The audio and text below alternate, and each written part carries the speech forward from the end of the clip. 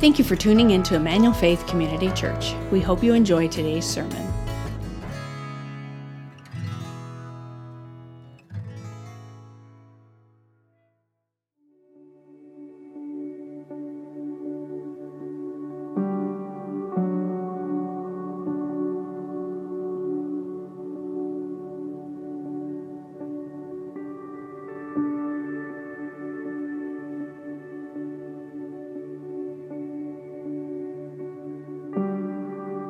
Well, thanks for joining us for week 4 in a series that we're doing on the book of Daniel.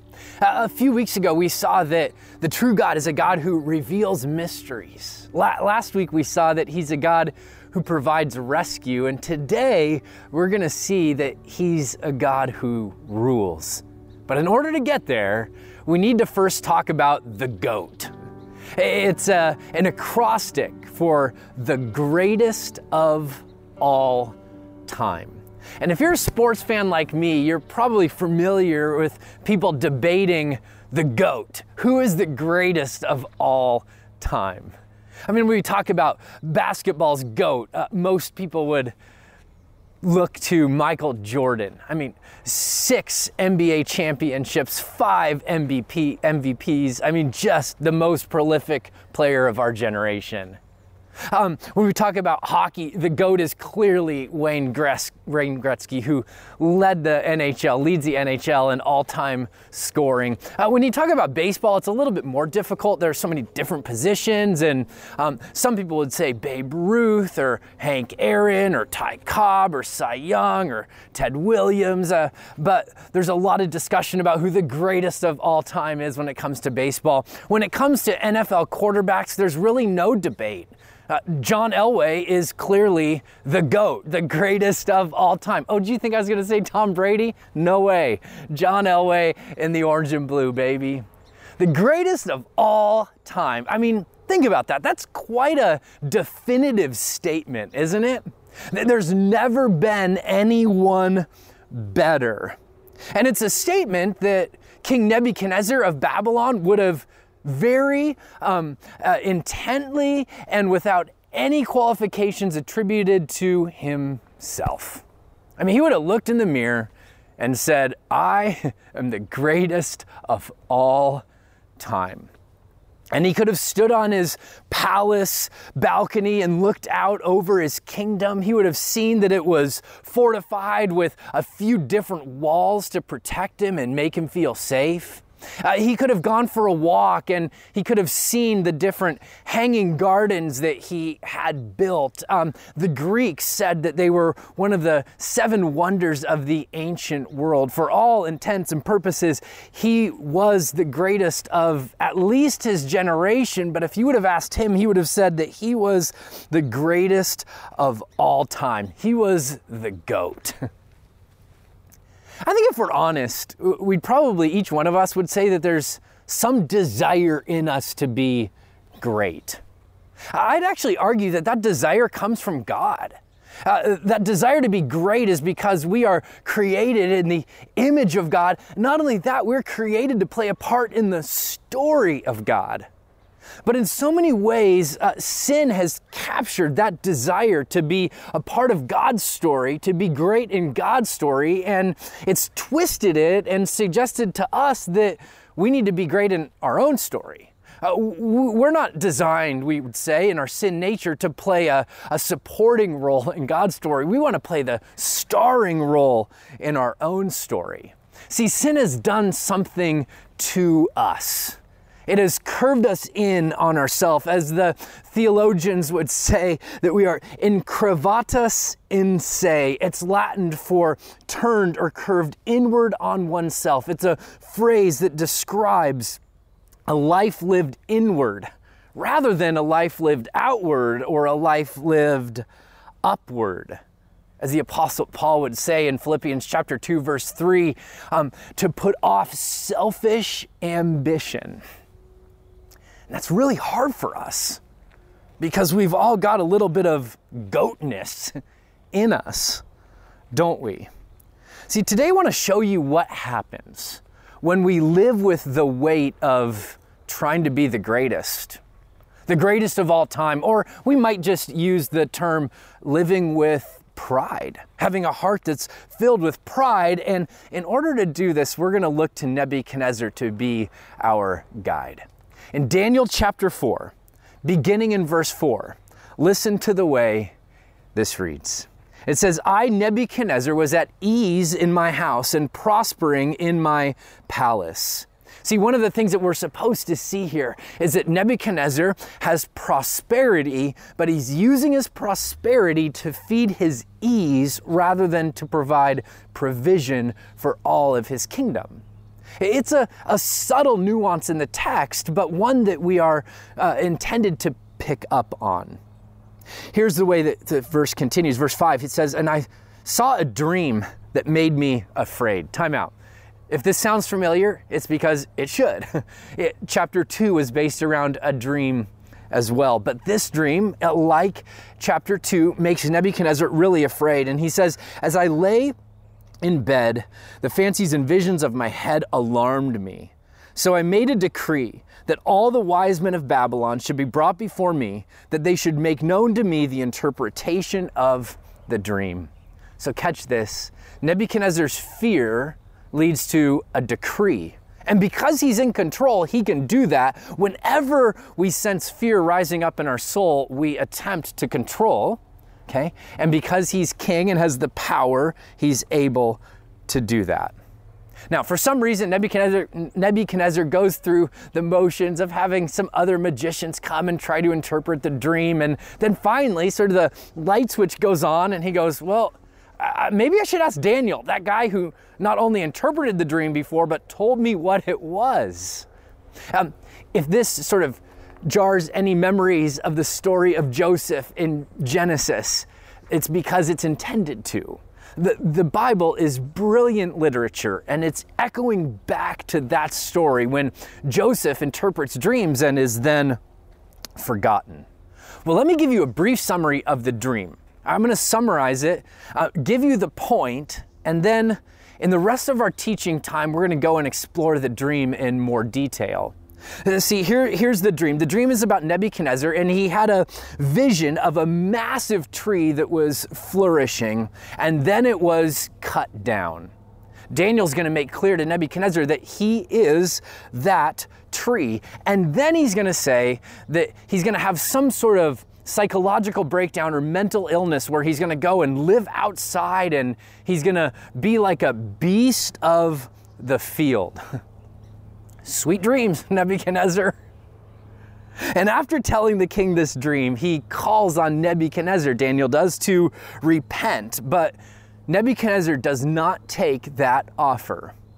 And listen to the way his pride, his goatness, if you will, just oozes out of him. At the end of the 12 months, this is verse 29. Sorry, you can jump down there with me. At the end of 12 months, so he gets a year after Daniel calls him to repent, he was walking along the roof of the palace of Babylon. And the king answered and said, is not this great Babylon, which I have built by my power, as a royal residence for the glory of my majesty? I mean, in so many ways, he's the me monster, and God is good on his word. Just like he told Nebuchadnezzar he was going to take him down, he does. We see Proverbs 16, verse 18 play out right before our eyes. Pride goes before destruction, and a haughty spirit before a fall. And he falls. But Nebuchadnezzar eventually comes to his senses. I mean, listen to the way that the chapter ends. Look at verse 37 with me. He says this, now I, Nebuchadnezzar, praise and extol and honor the King of heaven, for all his works are right and his ways are just. Now, this is ironic because this is the exact opposite of the way that Nebuchadnezzar has been living, right and just. He says, and he continues, and those who walk in pride. He probably would have raised his hand and said, that's me. Those who walk in pride, he is able to humble. I mean, talk about a 180-degree turn. He goes from celebrating all that he's built to worshiping the true builder of it all. He goes from prideful and arrogant to a posture of humility. Which begs the question, what did this dream say? And what happened after to lead such a prideful person to get so low before God? Those who walk in pride, he is able to humble. I think if you were to ask Nebuchadnezzar what he learned from this dream and then subsequently what happened afterwards, he would have said, that's what I've learned. God is able to humble the prideful and exalt those who are humble. It's really interesting because back in Nebuchadnezzar's day, humility was not seen as a virtue at all. See, we have Jesus to thank for the fact that humility is seen as a virtue, but in the ancient world, it was seen as a weakness. See, Nebuchadnezzar echoes what centuries later would become part of Jesus' central teaching. And I'd invite you to write this down today because it's going to be the main idea that we're going to circle our hearts and our minds around today. The path to flourishing is found in the posture of humility. That's what we're going to see. That's what Nebuchadnezzar is going to teach us. The path to flourishing as a human being is found in the posture of humility. In fact, the scriptures would go so far as to say that God opposes the proud but gives grace to the humble. That's in 1 Peter chapter 5, verse 5. God opposes. He is actively against those who are prideful. But he gives grace. He empowers those who are humble. I think Andrew Murray captured it really well when he said this. Here is the path to higher life. Down, lower, down. Just as water always seeks to fill the lowest place, so the moment God finds men abased and empty, his glory and power flow in to exalt and to bless. Yeah, God gives grace to those who are humble. He gives grace to the weak and makes them strong. See, pride is like trying to canoe uphill, but humility is like putting up your sail and allowing the wind of God's grace to move you and energize you and empower you. See, here's the deal, friends. Here's the deal. Each one of us will live our lives with one of two basic postures. Either we will be filled with pride, where we'll look at me, myself, and I, the things we've made, the things that we've done, and how good we are, or we'll be humble. We'll be low. We'll be open to God and open to his work. See, that position will either posture you for abundance or deficit. It will either posture you for life or for death. That posture, either pride or humility, and I do believe it's one of the two, either pride or humility, may be the most important thing about us. So let's learn from Nebuchadnezzar and his dream about how to be people who live with humility.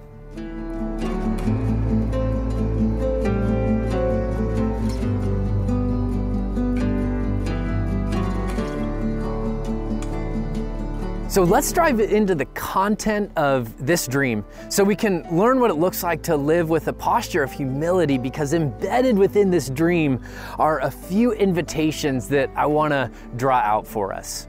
So in chapter 4, the first thing that happens is Nebuchadnezzar tells the dream. And then we have Daniel retell it and interpret it. And so we're going to pick up with Daniel's retelling and interpretation. It begins in verse 19. And here's how the scriptures read. Daniel chapter 4, beginning in 19. Then Daniel, whose name was Belteshazzar, was dismayed for a while, and his thoughts alarmed him. The king answered him and said, Belteshazzar, let not the dream or the interpretation alarm you. And Belteshazzar answered and said, My lord, may the dream be for those who hate you and its interpretation for your enemies. I love Daniel's combination of compassion and truthfulness. He sympathizes with the king, but he also is going to speak truth into the king's life. Verse 20. The tree you saw, which grew and became strong so that its top reached the heaven, it was visible to the end of the earth, whose leaves were beautiful and its fruit abundant, and in which was food for all, under which the beasts of the field found shade, and in whose branches the birds of the heavens lived. Now notice the implication for Nebuchadnezzar's prosperity is that it was designed to be provision for all, food for all, shade for all, benefit for all. And remember, Nebuchadnezzar has his feet kicked up in his palace, just enjoying his prosperity. Verse 22, it is you, O king, who have grown to become strong. Your greatness has grown and reaches to the heaven, and your dominion to the ends of the earth. Don't you think at this point Nebuchadnezzar would have gone, amen to that. I am the GOAT. I'm great. Verse 23. And because the king saw a watcher, a holy one, an angel, coming down from heaven and saying, chop down this tree and destroy it, but leave the stump of its root in the earth, bound with a band of iron and bronze, in the tender grass of the field, and let him be wet with the dew of heaven, and let his portion be with the beasts of the field, till 7 periods of time pass over him. Chop down the tree and destroy it. Now, Nebuchadnezzar has already seen a vision that included transitions of power, one kingdom to the next. But this transition is more personal. It's speaking directly of him. And given his prolific power and his reign, Nebuchadnezzar could have never imagined a day where he would not rule. But here's what humility gets. Here's what humility understands. Humility understands that life is temporary. It's not permanent.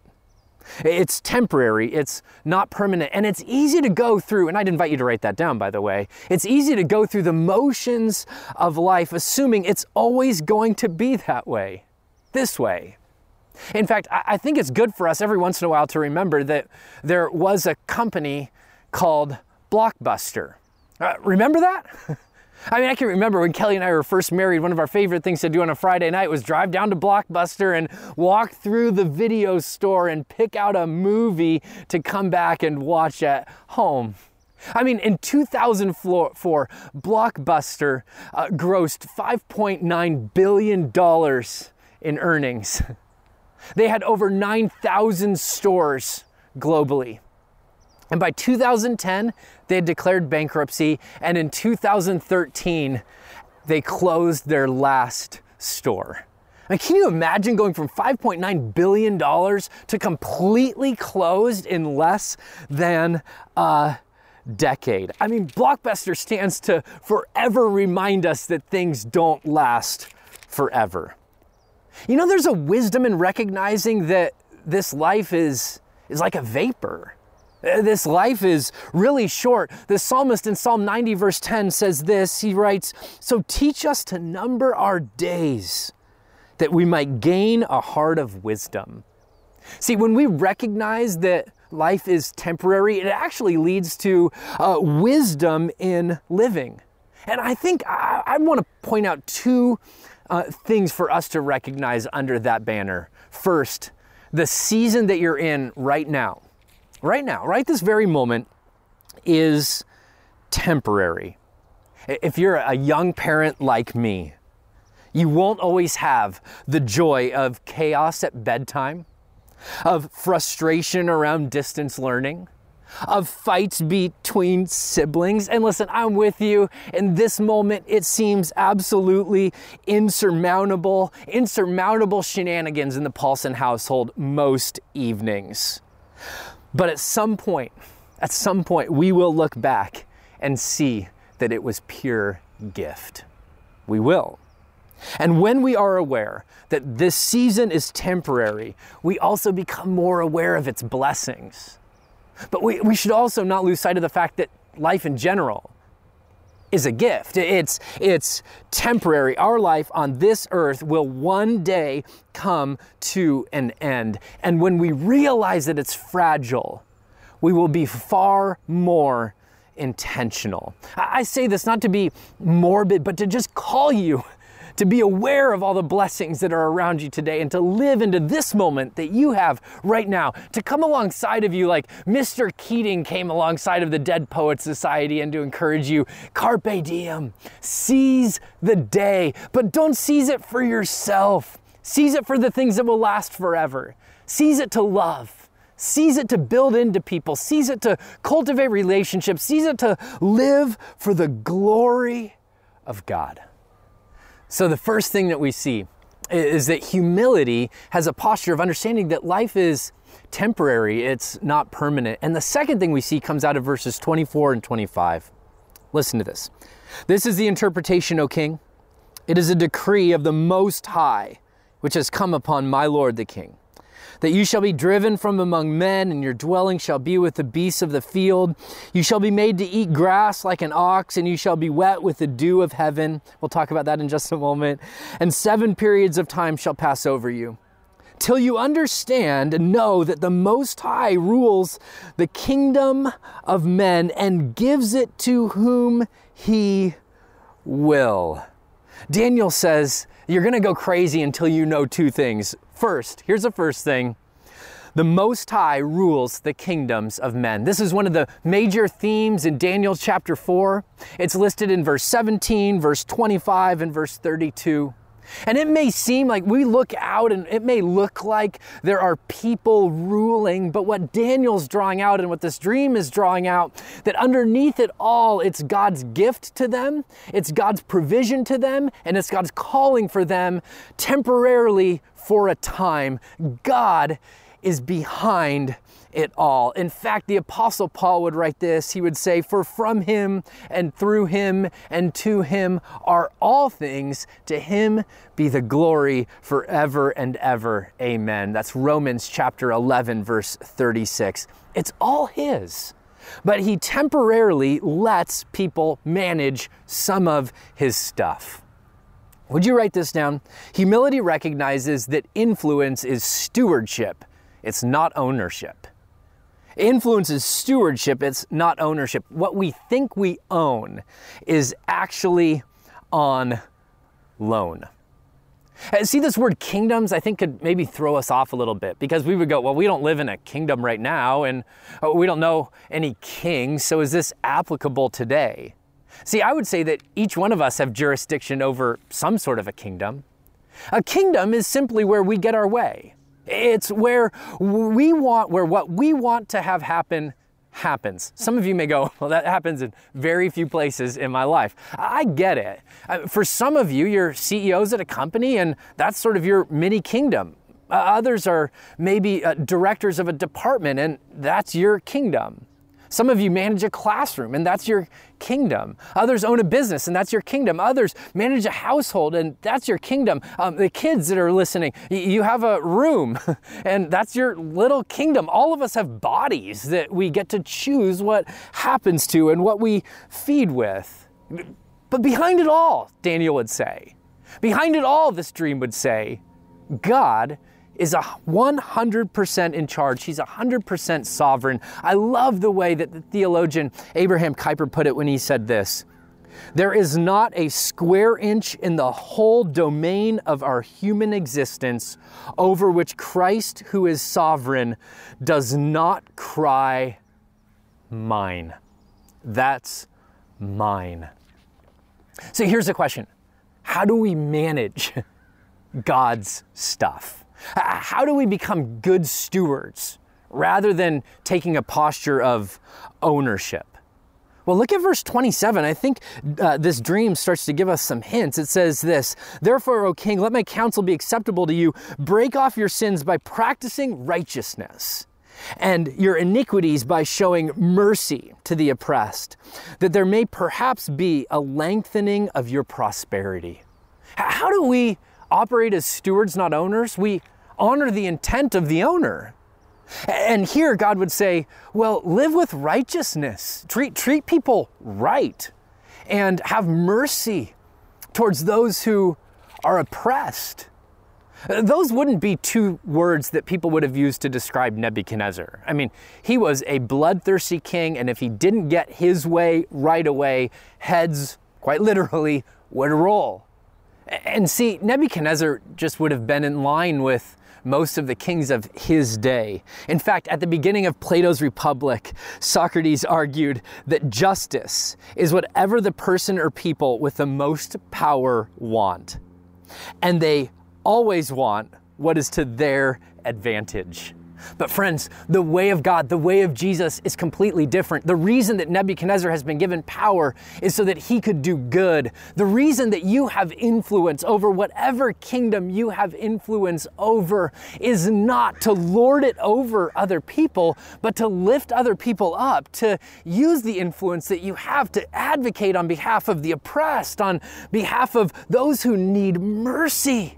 And we see people living against this stream in every corner of our society, don't we?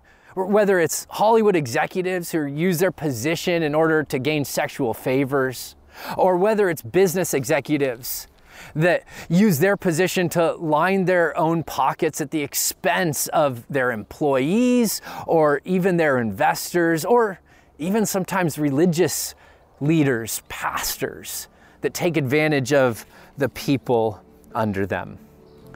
If you have been loaned influence, power, and authority, it is for the purpose of doing good. True leadership in the home, in the business place, or in politics is servant leadership. And that's what humility recognizes. Humility recognizes that we are mere stewards, not owners.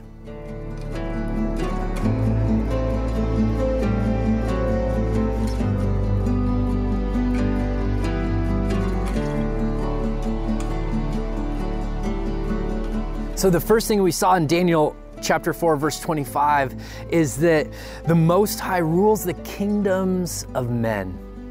And then the second thing we see, and it's going to feed right into this posture of humility, and it says, and gives it to whom he will. So here's what Daniel's saying. Daniel is saying, and you can write this down, that humility acknowledges that prosperity is given, it's not earned.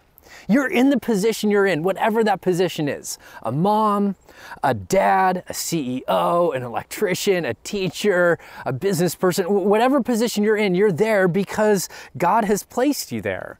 And some of you might think, well, no, it was because of my hard work and my ingenuity and all of these things that I did. And I would just gently push back and say, well, where'd you get your ingenuity? Where'd you get your body? It's all a gift. And if we go back far enough, God is at the beginning. He's the one who is the giver of the gift. In fact, did you know that when your parents got together to make you, you know what I mean, that there were 250 million sperm swimming towards that egg, and the one that got to the egg first eventually became you? I mean, what are the chances? Like, when we really step back and we look at life, we have to see it as a gift. And maybe, just maybe, if all of life is a gift, then maybe elevated levels of influence and prosperity are given by grace as well. Like, what if we really believed that? What if we really believed that?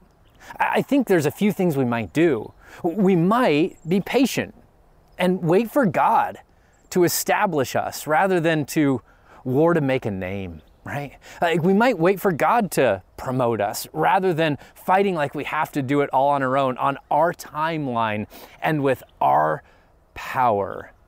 Maybe we wouldn't try to cut corners in order to get ahead. Maybe we could just settle in and rest and trust that the same God that brought us here will also move us there. But the second thing I think we would do, if we really believed that prosperity was a gift, not earned, I think we would take note of the things in our life that we do have. And instead of living with entitlement, I think we'd start to live with a deeper sense of gratitude. See, entitlement lives under the auspice, I deserve this, or I've earned this, and why don't I have more?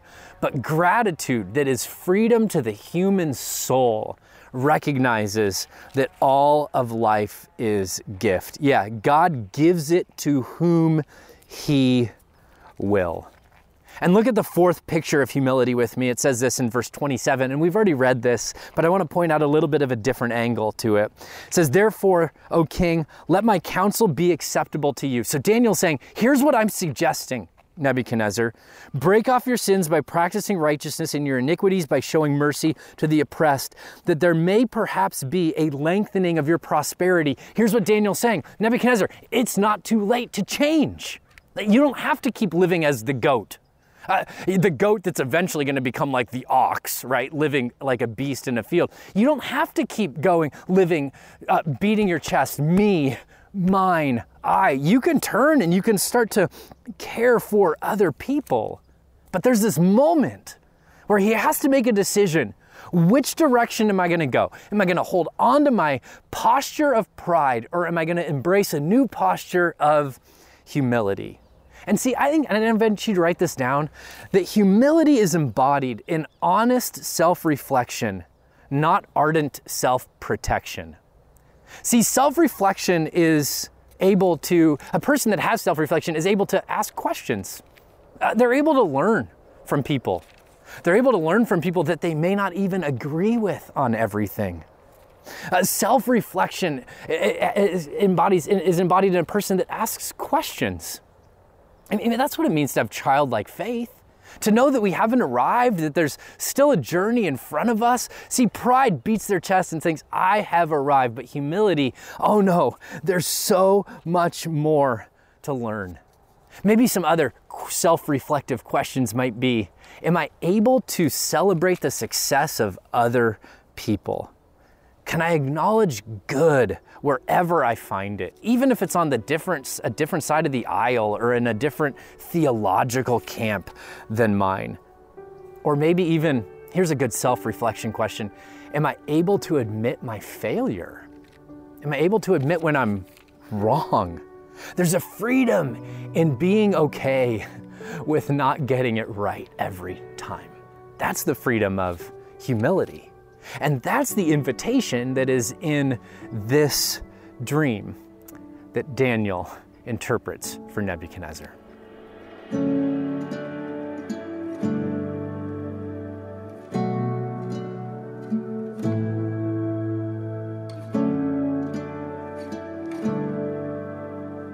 So maybe the most humble thing we can do today is repent. Change our mind, change the way that we're viewing the world. See, humility is actually God's design. It's the Jesus way.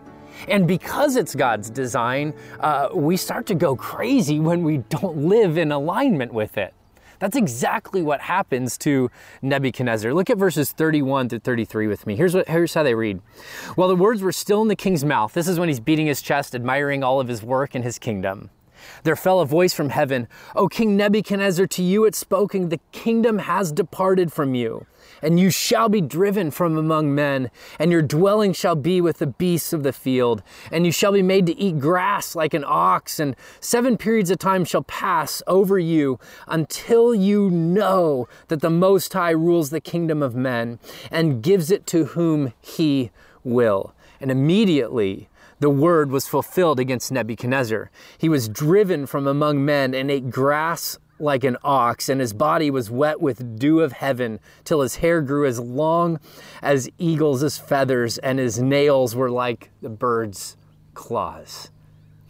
Now, before you write this off as being some myth or just made up fictional story, there actually is a psychological condition called boanthropy, and it is embodied with people who live like an ox, do exactly what Nebuchadnezzar did. Now, I'm not suggesting that that's going to happen to you if you live with pride, But what I am suggesting is that pride puts a weight on our shoulders that we were never designed to carry. It messes with our head and it messes with our heart, and we start to live out of alignment with God's design for how we were created to live. I mean, think about it. It's a lot of work to make sure that the world revolves around you. I think pride is like a Trojan horse that gets into our soul and our heart. It seems to be friendly. It affirms things we want to believe are true. I deserve, I've earned, it's about me. But eventually, those things wear on us. That weight weighs us down. And so it might show up in lashing out in anger towards a spouse or a friend or a grocery store worker or somebody in a car that you've never met because they wrong you. It may look like a relationship that falters because your needs aren't getting met in the way that you want them to. It may look like a really critical outlook on life because people aren't doing things the way that you think they should be doing them. That's the weight of pride weighing you down. And Nebuchadnezzar at the very end of this passage gives us a picture of what true freedom looks like. Look at it with me in verse 34. At the end of days, I, Nebuchadnezzar, lifted my eyes to heaven. So he gets his eyes off of himself, in cravatas in se, and he puts them on the God of heaven. And he says, and when I did that, my reason returned to me. And I blessed the Most High and praised and honored him who lives forever. For his dominion is an everlasting dominion, and his kingdom, Nebuchadnezzar saying, not mine, endures from generation to generation. And all the inhabitants of the earth are counted as nothing, as he does according to his will among the hosts of heaven and among the inhabitants of the earth. And none can stay his hand or say to him, what have you done? What does Nebuchadnezzar do when his reason, or sanity according to the NIV, returns? Well, he worships. He turns back to God. When his mind is in the right place, his worship is rightly focused. And one of the most freeing things that you and I can do is recognize that there is a God. And are you ready for it? Ready for it? And it's not us. And it's not us. I mean, this week, when you don't get your way, what if you just repeated to yourself, there is a God, and it's not me. See, humility isn't viewing ourselves as small. It's recognizing that we are small. It's not some sort of mind game that we play. It's a recognition that there is a creator God. He spoke it all into existence and he sustains it all by his voice. He is the one who keeps the earth in motion. He is the one who sustains life. It's not you, it's him. And when we acknowledge that we are small, we can acknowledge also that we are greatly loved by the King of it all. See, friends, each one of us will either live our lives with a posture of pride or a posture of surrender, but it will only be one of those two things. And one of those postures, a posture of pride, puts us in opposition. God is actively against us.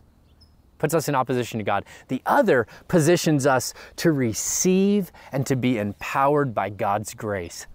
The posture you embrace may be the most important thing about you. And see, the pressure is off. The world is already revolving around someone, and it's not you. Creation already sings the praise of one. God is on his throne, and he is not inviting anybody to join him on it. See, I'd invite you to write this down as we close our time today. Humility liberates us from competing with God, which is what pride actually is, competing with God, and it frees us to receive life from him. There's only one goat, and his name is Jesus. He's actually Not just the goat, he's also the lamb. As John said, behold, the Lamb of God who takes away the sin of the world. It was this goat, this lamb, who showed us what true humility looks like. When he got down on his hands and knees and washed his disciples' feet, it was this goat, this lamb, that showed us what humility looked like, emptying himself of all that it meant to be God, taking the very nature of a servant, becoming obedient to death, even death on a cross. It's this God who calls us to live in his way, with his heart, knowing that life is temporary, knowing that influence is a stewardship, understanding that prosperity is given, and that change along the way will be required. So as we close today, would you take some time and just ask God, what's the posture of my soul? Is it one of pride or is it one of humility? Let's pray. Lord, we want to be the kind of people who live with humility, the way that you taught us to live, following your example of servant leadership. So Lord, remind us that this life is like a vapor, that we don't get to control the when and the how. God, Lord, remind us that you choose who prospers and when and why, and you give us the calling to use all of our influence for good. Remind us of that. And then, Lord, where there's ways that we're off in our thinking, in our lives, would you call on us to repent, invite us to repent, let us hear your voice. And then, Father, I pray that we would be people who choose your way and your heart. Lord, help us to live in a posture of humility, recognizing that you are the one. You are the greatest of all time. You alone are God. And it's in your name that we pray. Amen.